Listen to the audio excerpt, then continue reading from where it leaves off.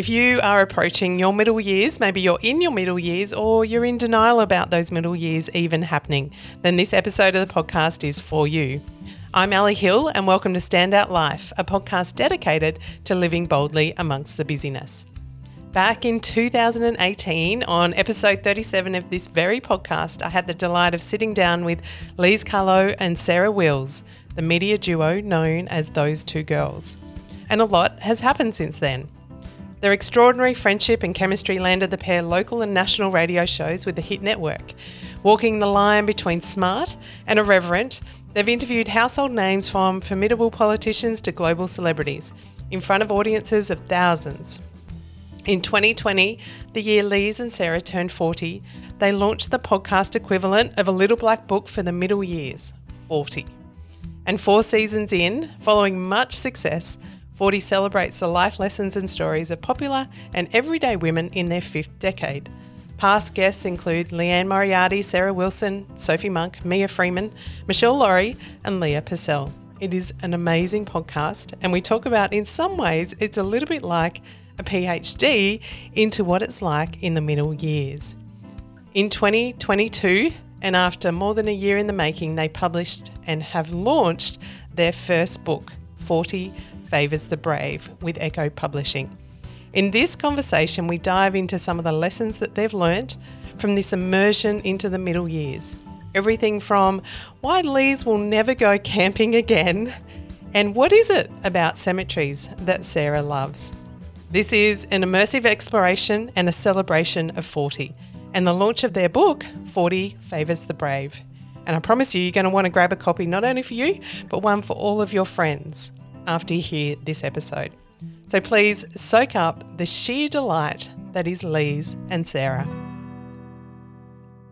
Lise and Sarah, welcome. It's such a delight to be connecting with you again. It feels like a few things have happened between the last time we caught up. Yeah, a few things, but here we are, 2.0. Let's do it. Good to be back. Good to be back. I almost feel like what's happened since we last talked is that you've started, I'm not sure you're finished yet and you might not even be halfway through a PhD to study and look at these middle years.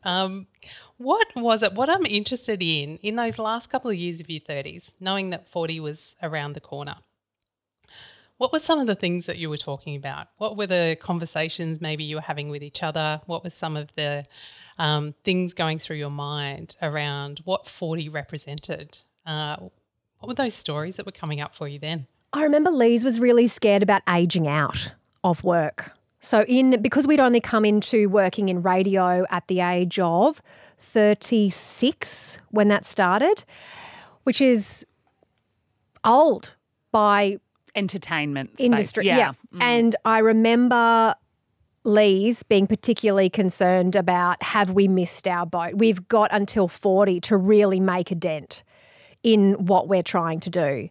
And I would say that was a very valid feeling of yours back then, wasn't it? Definitely. And I think that probably stemmed from previous careers I had in the fashion industry where it is all about youth and having that on your side, and that's the only measure of worth is how young you are and how relevant you are. So that, yeah, definitely that was a big thing for me to overcome. And then I would add to that, Sarah, that in our late 30s, after we'd been in radio a couple of years and momentum had well and truly picked up for us in that space, we just got so busy because we were saying yes to everything. That scarcity mentality that I probably carried across to our duo resulted in us saying yes to absolutely everything because, you know, you feel grateful for all these incredible opportunities, and we were exhausted. That's just the truth of it. We were absolutely run down. We weren't happy in our work space at that time. But you were the one who said we have to stop feeling grateful. We've earned our stripes. God, I sound good when you say it back to me. Yeah, like it was all your fault, but then you figured it out. Yeah. No, none of it was Lee's She had the fault. problem and the solution. Yeah, well, we were also just so excited. We took on so much. And then you realise once you get to 40 and you're sort of having a little bird's eye view of what life is looking like, that there are things that need to go the way of the dodo. And, you know, that particular job was one thing. We were also becoming increasingly aware of our faces changing, getting a few extra wrinkles that, you know, for the first time in your life, you really start to see your face and your skin and your parts of your body start to change. So we freaked out. We got a bit of Botox. Then we decided in our 40s, what are we doing that for? So we stopped that. So, yeah, it's certainly been a momentous shift in patterns on many levels over the past few years. So, yeah, I can hear that sense of, you know, there might be a career cliff that's coming at us. There's this, you know, got to say yes to everything. I'm really interested and had this conversation about being grateful only just this week that I'd, you know, I think particularly as women, it's almost one that we have more of, but you know, this chance of actually going, well, how can we kind of own the space? And shift away from just going, oh, I'm just grateful to be here. I'm just grateful to say yes, I'll just do it all and cost us at the end of the day. Where were some of the, I guess, costs that you were seeing? You talked about being tired. Oh. Were there other kind of... How long do you want this podcast to be? I think initially, obviously, anybody who's heard anything about breakfast radio hours, we found them to be brutal. And when we first took on breakfast radio, our children were young enough where the hours worked for us, where we'd get up, we'd go to work, we'd come home and we'd still be there with the kids early in the morning and we could take them to school. And we convinced ourselves that that worked really well for our families. And then there came a point where it just didn't work anymore because we were zombies. And a lot of parents, women in particular, listening will know full well that if the lead parent or the mother isn't functioning, not much else does. So, and the fact is it had been 4 years where we were getting up at either 2:30 or 3:30 in the morning. And you just eventually that catches up with you. You look at anyone who's a shift worker and they tend to get, you know, 3 long shifts or night shifts on, then 4 days off to recover. We didn't do that. And we would try and placate ourselves by saying, oh my God, like we could be bakers. Bakers have to get up at 3 o'clock in the morning and then they don't get to leave until midday, but we're home by this time with the kids, but it never actually switches off. And because Lise and I were always hustling and we get really excited working together and creating things together, it wasn't like we were ever just going home to sleep. And I think I would add to that a big epiphany that came, you just brought it up then, Sarah, with the whole baker anecdote. You know, we could be doing jobs that are so much harder. We should just be okay with this. We could be a roofer in a hot Queensland summer. Like that's the kind of level of talking ourselves into the job. The reality is then you approach 40 or you hit 40 and you realise that comparing your struggles just actually doesn't resolve what's going on in your own life. It actually just makes you feel worse about everything. So it's just, we got to a point, it wasn't working anymore and we decided to make big changes. Yeah, when the options are to go, well, at least I'm not a roofer in hot Queensland, you know, there might be a bit of a sign that there's a few things. Well, I mean, Ali, we write about this in the book, but there came a point where we were offered a contract extension on the breakfast radio job that we were doing on the Gold Coast, in addition to the national early breakfast show that we were still doing. And we Tell me about the scene. We should have been really excited. We should have been, because stability in this industry is very rare. And what happened was I was in tears in the 5-star hotel that we were being put up at. Lise was like slapping the pillow beside me and just yelling, we cannot keep doing this. I won't let this happen. Because at the same time, my husband works away a lot. I had nannies at home. I was calling in favours from people left, right and centre, which also leaves you in this constant state of feeling apologetic that in order to live your life or perform your job, you're calling in favours all the time. So there was a horrible level of guilt there.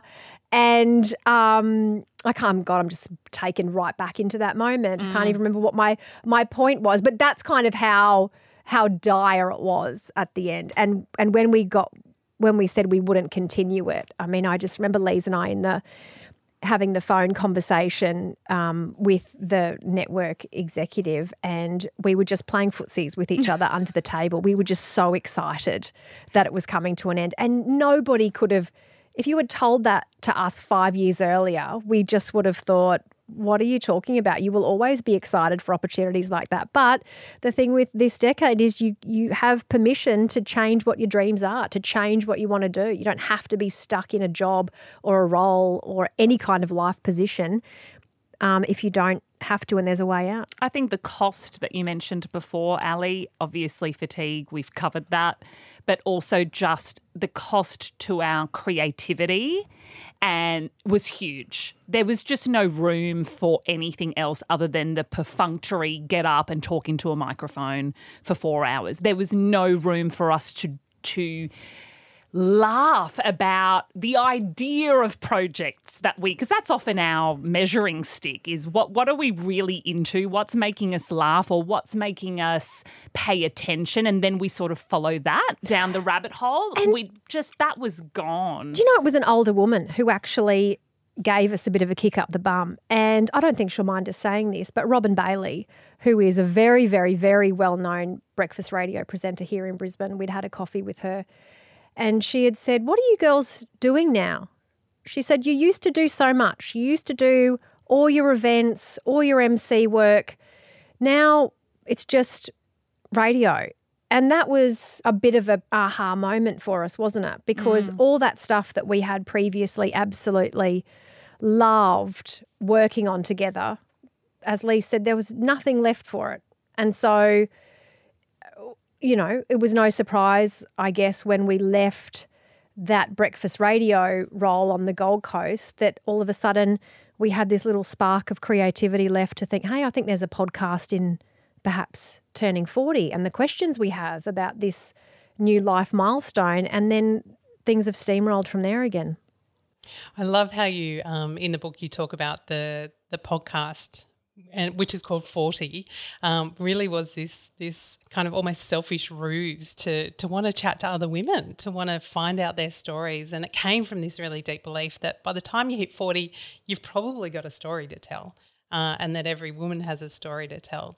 Did you think there would be as many stories and as deep the stories that are that you've been a part of and continue to hear through the podcast when you started? Or do you think, we'll get 5 or 6 and they'll be great and then we'll see what's next? I think we were amazed at how willing our guests were able to be honest and very vulnerable with us.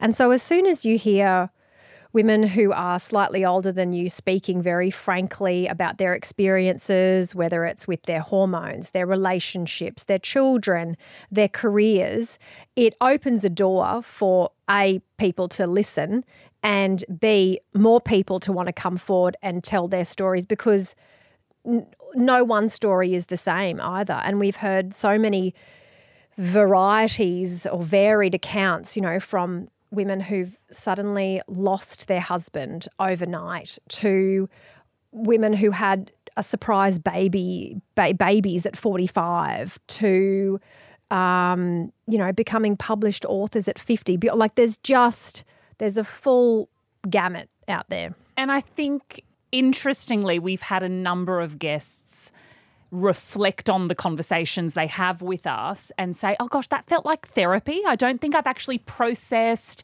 how I feel about my middle years, because there aren't many platforms that focus on that part of it. You know, there's lots of podcasts about career or motherhood, but that little slice of, no, we want to know about what this decade means to you. I think that's a really important part of a woman's life in becoming that next version of yourself, that just allows women to sort of reflect on their life so far and what the next chapter might bring. And also, this generation of women in their 5th, maybe even 6th decade is so different from that of our mothers and grandmothers.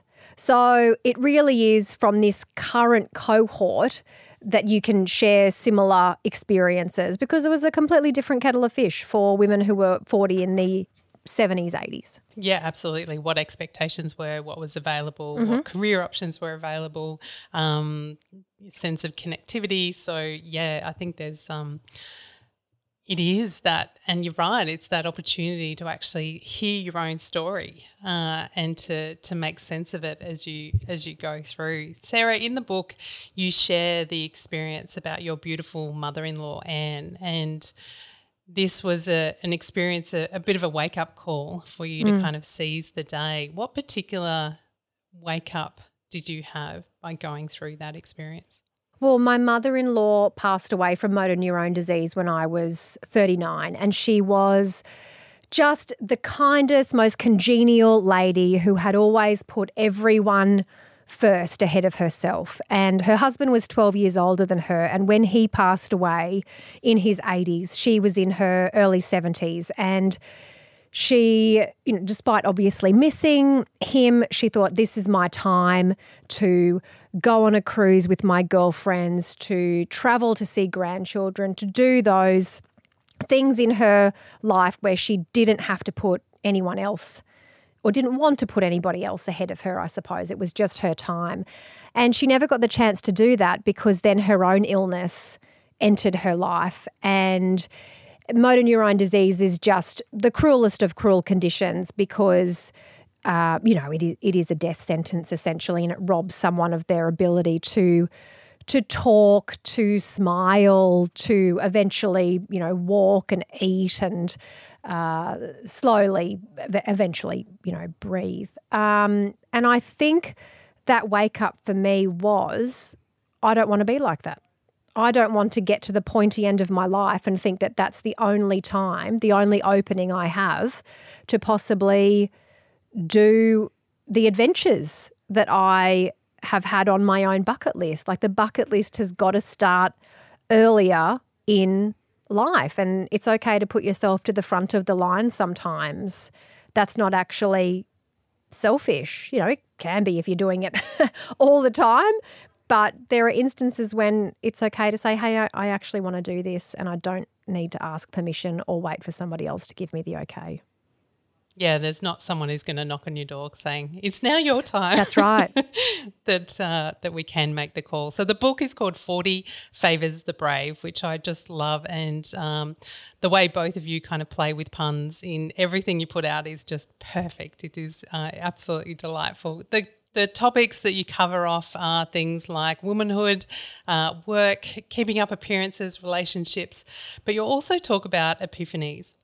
And Lise, I want to go to you around camping and the decision that you have made, the declaration that you have made through experiences and your epiphany around camping, but the broader, I guess, application of this permission to actually go, it's not my thing. I think, look, I write with humour in that piece because... Oh, it comes from a place of being deadly serious as well. But it is very serious, and it is a very real thing in my family. I have 2 boys and my husband, and they are typical sort of outdoorsy, rough and ready boys. So camping is a big part of what they love to do, and motorbike riding, and we're not talking glamping. They want to go out motorbike riding for 2 to 3 days and pitch a tent or roll out a swag. Now, the way I was raised is families do everything together. That sort of what was bred into me, I suppose, that a mother shows her love and her commitment to her family by plastering a smile on her face at all times and making everyone around her comfortable by doing everything that everyone around her wants her to do. And so I went camping with my family and I hated it. And I hated it every single time they convinced me that I should go camping. And then one day I just said, I don't see the point of this. Why would you want me to be there when I'm actually throwing the dynamics out? When it's the 3 of you, it's brilliant. You guys have a great time. So what is it about seeing your mother there that makes it any richer of an experience for you when I'm telling you I hate it, I have a horrible time, please let me stay at home? And I think, we laughed about it and I just said, I just don't want to do this anymore. I would much rather wave you off, help you pack your bags, and then hear all the glorious stories when you come back. I just refuse to do something that I hate that much ever again. So, that's just the way I roll now. I just don't think that my love for them needs to be displayed in that manner. And I don't want them growing up thinking that is an accurate representation of what a woman should do either. That's sort of where it came from. And the applications of that are wider in the sense that it's okay for me to say no to things when it comes to my family. As a whole, I am a very loving and giving wife and mother. I'm happy to make sacrifices. I mean, that's just part and parcel of being in a family group. You do make sacrifices, but not at the expense of everything. I've received 2 very angry phone calls from Lise while she was camping. I remember the first one was when you'd gone out to Warwick, where Dane had taken, that was a family outing of motorbike riding and camping overnight. You were in an air mattress on freezing cold ground. And Lise, at that point, I think you and Dane hadn't been speaking for 8 hours, or you'd refused to speak to him. And he had gone to the local survey to find a coffee to make amends. And the second time was when you were so angry because he didn't pack a cutting board. Oh, yeah, we had a big blow up about that. I said, who goes camping without a cutting board? Because the mental load of that always, well, not always, usually, let's be honest, falls to the woman to remember the creature comforts, to make it a more enjoyable, holistic experience for the entire family. And so I feel like that was your slow, I'm not doing this anymore, you do it, you do it, you do it. And I mean, hysterical from my perspective. Hysterical, because my favourite version of Lise is when she's angry. It's even hysterical when my boys can see it. They end up laughing because they've never seen me that angry. And I was like, why do you need me to get to this point? I watch you do everything else in your lives. I don't need to sit here angrily watching you either. So let me stay at home. That's how it goes, Ali. I'm standing my ground. Unless it's in a bungalow, I will never camp again. Preferably an overwater bungalow, like, one of those amazing ones in Fiji or something. Absolutely, Lise. Yes to the bungalows over the water in Fiji. And Lise, I love that. And you even wrap up that chapter with the realisation that by saying no, that I can be really present to the yeses.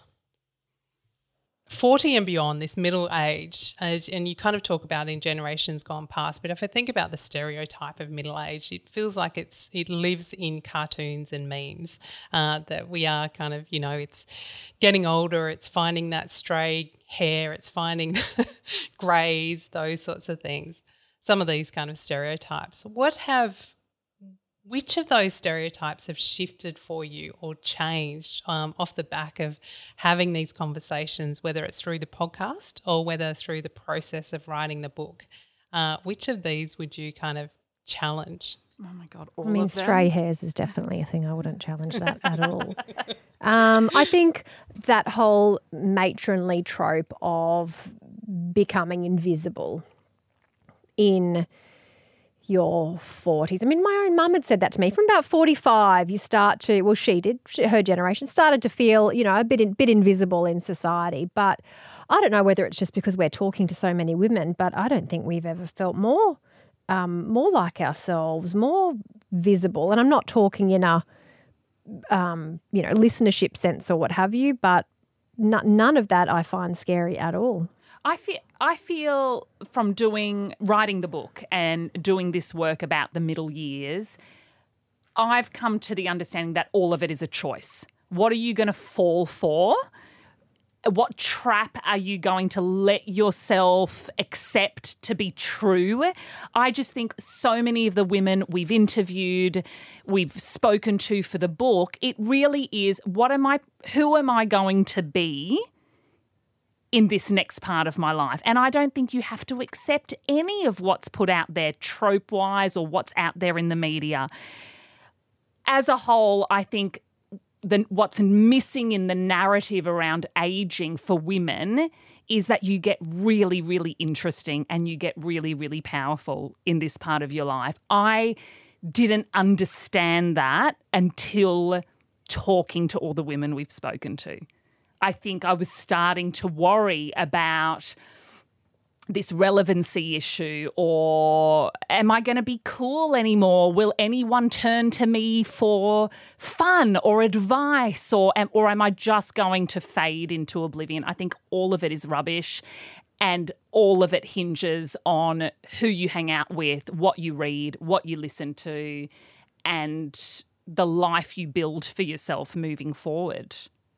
And anything's an option. I think this is probably a nice segue into talking about appearance, and we've touched on it a little bit, but there's a great quote that you have in there, and I'm not sure who the quote comes from, but it's the reason society tells women they get less beautiful as they age is because women get more powerful as they age, and I think that talks to what you're suggesting. And I think you've touched on it, but what excites you about the way women talk about their appearance, or kind of this sense of wrinkles? There's been a kind of a growing trend to embrace the grey hairs, which I get really excited about seeing those sort of things more. What from your conversations that you've had with so many women when it comes to this kind of sense of appearance can often be associated with shame and need to kind of cover up. What excites you about what could be different in the way that we tell these stories? I mean, I just go back to the massive moment Sarah and I had together, a shared realisation when we made the decision to stop dabbling in Botox. We were both throwing these words at one another, remember? We were saying, this whole, when you go to get, if you've ever had Botox, they'll often use language like, I just want to freshen up. I just want to look a little bit more... less tired. Awake. And then we were saying to one another, side by side in the car, saying, is that suggesting that women our age are becoming stale? If we're saying, just freshen me up, as if we're like a crusty loaf of bread. There is nothing, that is language that we fell for and that we panicked about. When really, is there a need to panic? So what if our lines are getting heavier in the glabella? Is that what it's called? Yeah. So this is bound to happen, and it's all about choice. And we have said many times we reserve the right to change our minds down the track because we are still young, 41, 42, we are still youthful looking. But I think it's this idea that this bubbling panic that arose in us that was really frightening, and that you have to kind of talk yourself out of, or at least listen to other stories. Yeah, because there's a great section in the book that I think Lise and I are both very proud of called Mirror Mirror, where we go out to, I don't know how many women's voices are in their 40 maybe, about how they feel when they look in the mirror now in their 40s. And there is, as you would expect, a whole spectrum of answers, from women who just say, I'm embracing it, I see my mother's face, I love it, to others saying, nope, I am, throwing everything that I can at it. So, and I feel more confident. That's right. If that's I do right. That. So, full respect to whatever women choose to do. For me personally, and I think I can lump Lise in with this, when we were erasing our frown line between our eyebrows, what that then meant was it drew attention to other areas on our face. Oh, okay, so I've got rid of that wrinkle, but oh goodness, I've got these kind of, I think my lines, my puppet lines down beside my mouth, they're getting a bit heavier. I might have to do something about that. And then you think, where does it stop? And I feel like there was so many hours and days and weeks and months of my 20s and 30s combined where I was so focused on my appearance. So focused, which means you're just always looking inward at yourself and worrying about what other people think of you and am I pretty enough? Am I youthful looking enough? Who's watching me? The fact is, no one's watching you. No one cares. Everyone's too busy running their own race. And I think that is one of the greatest realizations we've had too, is that you have to start looking outward. And I think the other thing that was really huge was when we said to one another, okay, let's just play the tape. What if we stop getting Botox? If we stop, what's going to happen? What's going to happen? What's the worst that can happen? That people look at us, we walk into a party or a work function or what have you, and people say, they've aged. And what do we say? Yeah, we have. Yep. That's how life goes. Yes, we are aging. What can we possibly expect differently? That is a fact. It is true. And then this whole thing that we wrestle with as well, when people say, "Oh, you look great for your age," we were like, do we take it as a compliment? Do we wear that with pride, or do we challenge that? And I still don't have an answer for that. I actually don't know how I feel about that to this day, or what I would say in response. But I think all of those things were really helpful for you and I, Sarah, to go, okay, we're okay with this. At the moment, we don't need to do this anymore. Well, and it's really stopping and thinking, nobody can weaponize your age against you if you choose to accept your age and appearance, I suppose. Because that is very much a thing where women's age is used as a weapon. You're being over the hill, you don't look as good as you used to. Oh, she's let herself go, hasn't she? Oh, shut up. Like, shut your face. Yeah, totally. We're angry. Who's that other quote by that's like, never mess with a woman over 40 because she's sick of everyone's shit and full of rage. And that's very true. And a little bit tired. And that's not in our book, but it should have been. Yeah. Book number 2. Yeah. It's very short. But it is this language, and even that question of, you're looking good for your age. I often think, if I was 90, I look amazing. But, I look incredible. I'm only 85. But what? And then you go, well, what is age? What's the number? What does that actually mean? And probably almost come back to your even those questions you're asking at, in your late 30s around energy and focus and what do I want to be doing? Just this kind of sense of choice. And when we have that, I think there's nothing sexier than someone who is lit up by what they are doing and are all in doing that. And if that's a good sleep, great. If that's starting an empire, then that's amazing as well. So really interesting conversations to kind of dive in. And I loved that chapter in the book around Mirror Mirror, and would certainly encourage people to make sure you read it, because there is such this diverse, and you'll see a sense of yourself in some stories and not in others, and it's all okay. Well, we'll ask you, Ali, we'll flip it. How do you feel when you look in the mirror? Again, I really am at this age and stage of combating, because I have a 12-year-old daughter as well, so I see it for me, and I think of the generations as well.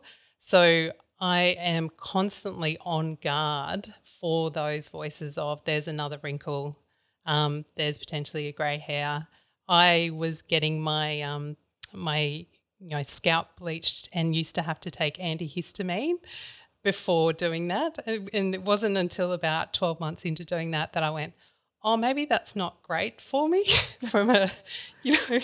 that's not good. So these things that you do for beauty and appearance. And so now I'm learning to embrace what I see.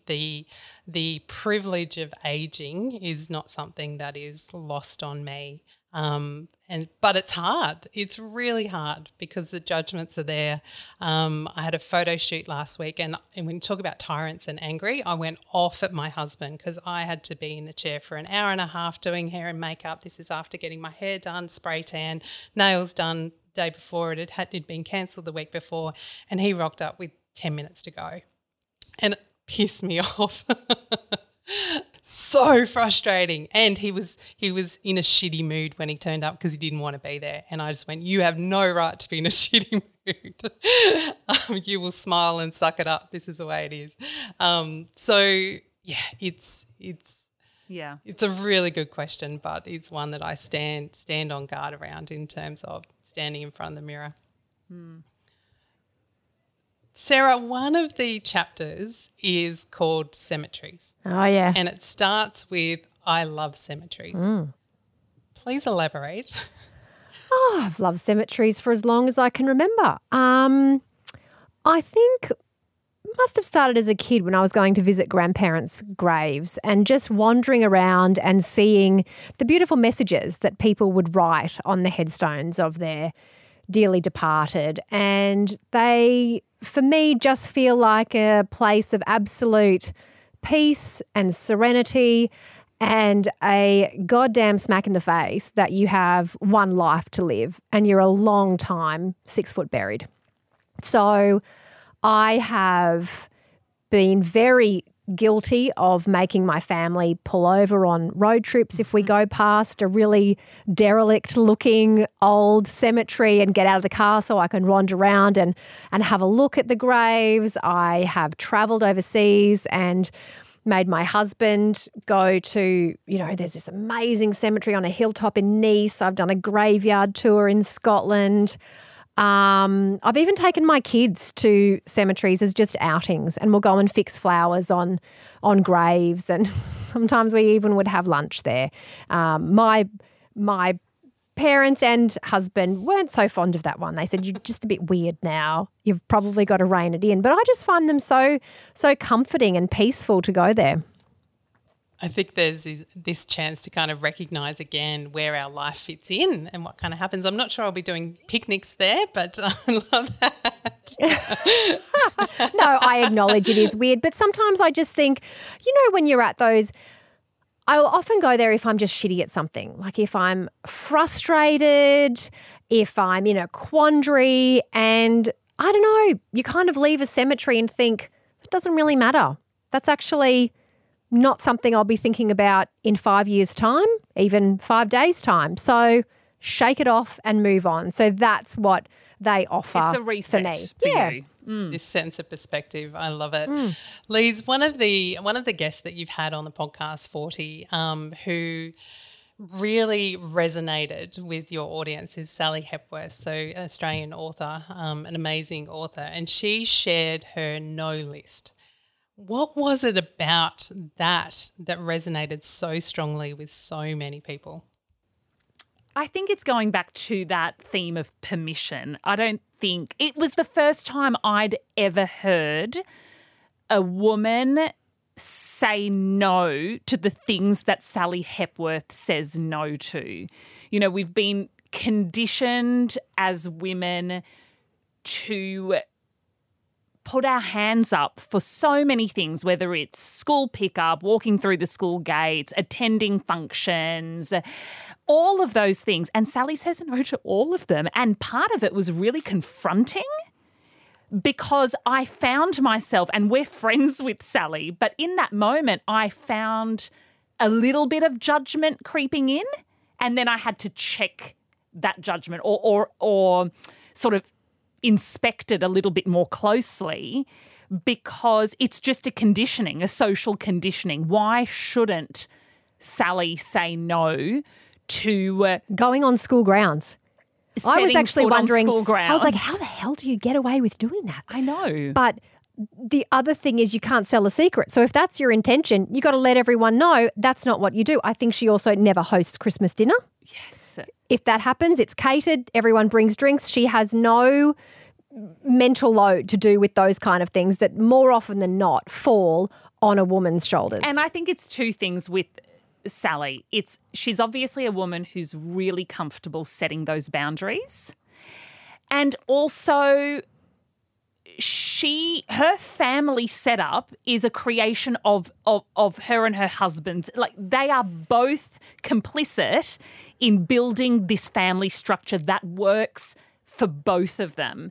So when I found that judgment creeping up, I could almost hear, like those old naggy women of yesteryear going, oh, that poor man. Right? No, I'm just being honest. But this is, you can hear those voices, right, of, oh, that poor man, she doesn't do the groceries. Sally says no to groceries, which I love. I love that. But automatically, when I felt that coming up in me, I was appalled at myself. And you've just got to break that down. And that's what we love so much about her, is that her family runs beautifully. Everyone is happy. Everyone knows their role.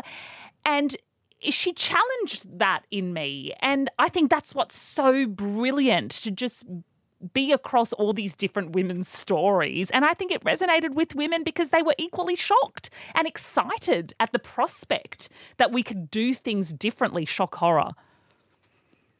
This sense of permission that it's okay that I can actually make my own based on what's happening for me. One of the other chapters, Lee, sticking with you, is a conversation you had with your 7-year-old son where you called him a sexist jerk, which I love. I'm going to read the line that says, the tyrant continues, and this time I can feel the beginnings of my feminist flag flapping in my Bonds briefs, which is just brilliant. How important is it to start to call out these different perspectives and start to share them with our kids? It's certainly something I've started to be aware of. But yeah, how have you found that? Oh, I think I've done it from the word go, because the minute I found out my husband and I were expecting a boy, I felt out of my depth, because I come from a family of girls. I went to a girls' school, and I kind of thought that I wasn't cut out for it. And what I can say now with total conviction is that I am really good at being a boy mum. And it's just part of our every day, Ali, the way I speak to them about how I'm feeling, what I expect of them. I often will, I would say daily, point out what their father does so that they get used to it, you know, and Dane, my husband, is great. He's he's a fireman, so he works 4 days on, 4 days off. So he's probably at home more than I am. And as a result, as my career has sort of gotten a little bit bigger, he's taken on more of that sort of traditional homemaker might not be the right word to describe Dane, but, you know, he's certainly taken on that role, taken it on like a duck to water, really. So, you know, when Dane's unpacking dishwashers, putting loads of laundry on, I just make a point of not saying, see what men can do, not that, but just involving them in that conversation. And because I don't want to raise boys who are useless. I refuse to add to the population of useless men. What's that term we found out the other day, Sarah? Weaponized incompetence. Weaponized incompetence I cannot tolerate. So that's when, and I'm speaking specifically to men, you know, to gender issues here, but when men will say things to women like, you're so good at multitasking, I can't quite get this, can you just take care of it? Or you're so much better at buying presents for the family than I am. And that's just a way for women to take it on for themselves and go, oh, okay, then I'll do it. And I refuse when my boys have started doing it. Oh, Mum, I can't make my bed as well as you can.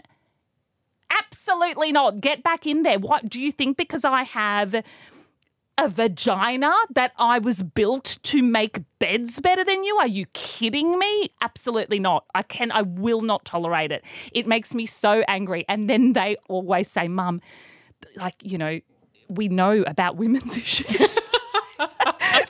They just think like, here she goes again. But I just think absolutely start early, for the love of God. Don't start when they're teenage boys. That's too late then. No, I think it's necessary. It's my gift to women. I love it. Yeah, those future Yeah, my women girl's will going to be marrying her boy, so it's a win-win here. I'm doing my job early for That's Sarah. right. That's right. Sarah, to you on the flip side, being a mum of girls, are there conversations that you have around kind of changing some of those expectations or the language that comes through in the way that we speak about roles? Yes, I mean, we've got a very different family setup as well, where the majority of stuff does fall to me because my husband is a FIFO worker and is away so much that by default, the majority of life admin does fall to me. However, when he is home, he is very, very involved now. But don't get me wrong, there was a time when I was younger in our relationship where I just took on everything and wore that like a badge of honour until I got very, very, very resentful.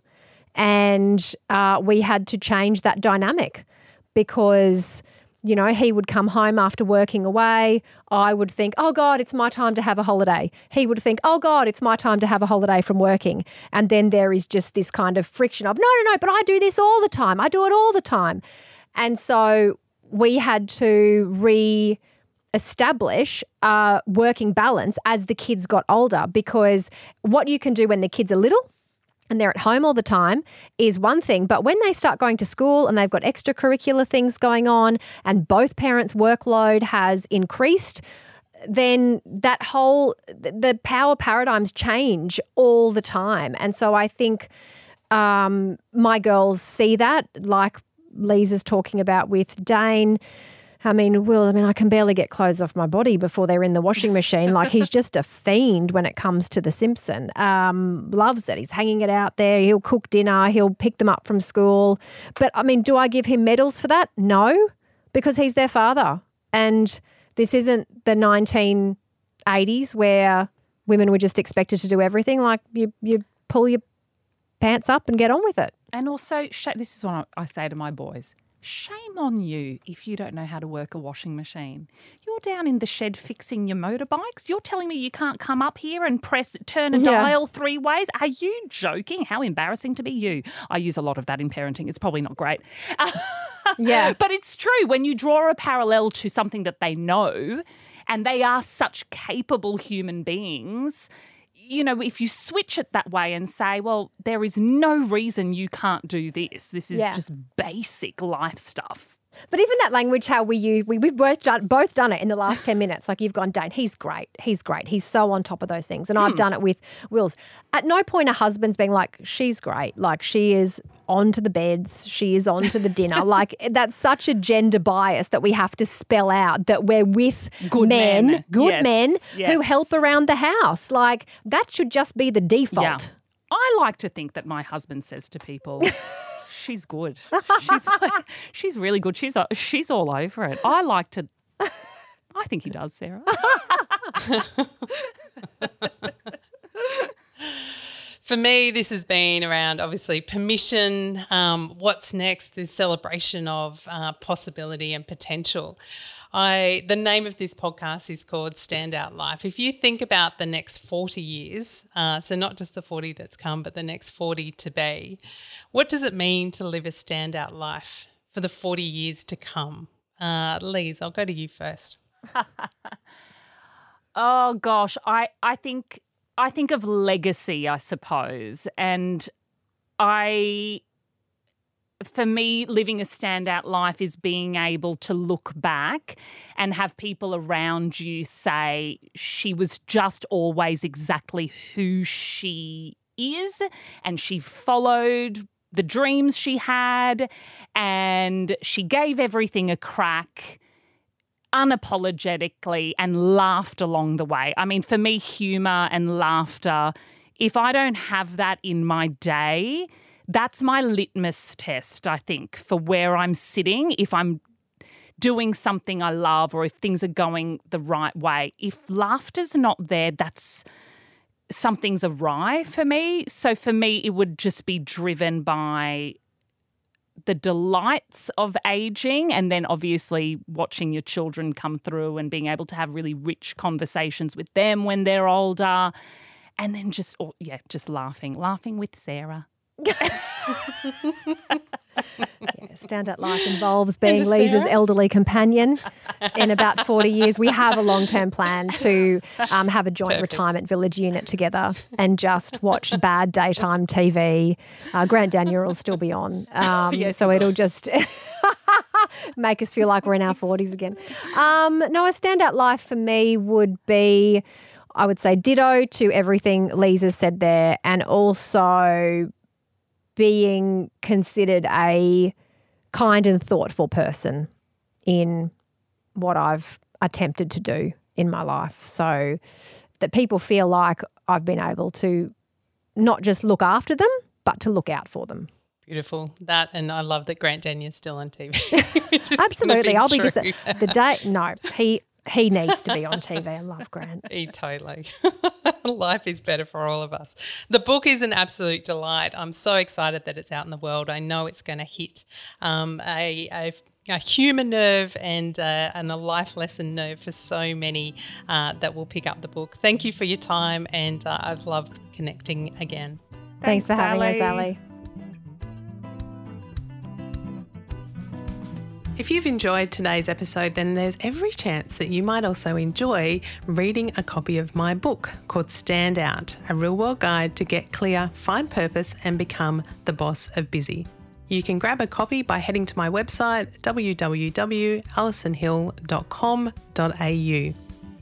If you liked what you heard in this episode, I'd love it if you could take a few moments, pop over to iTunes and give this podcast a quick rating so that we can continue to share these conversations with people around the world.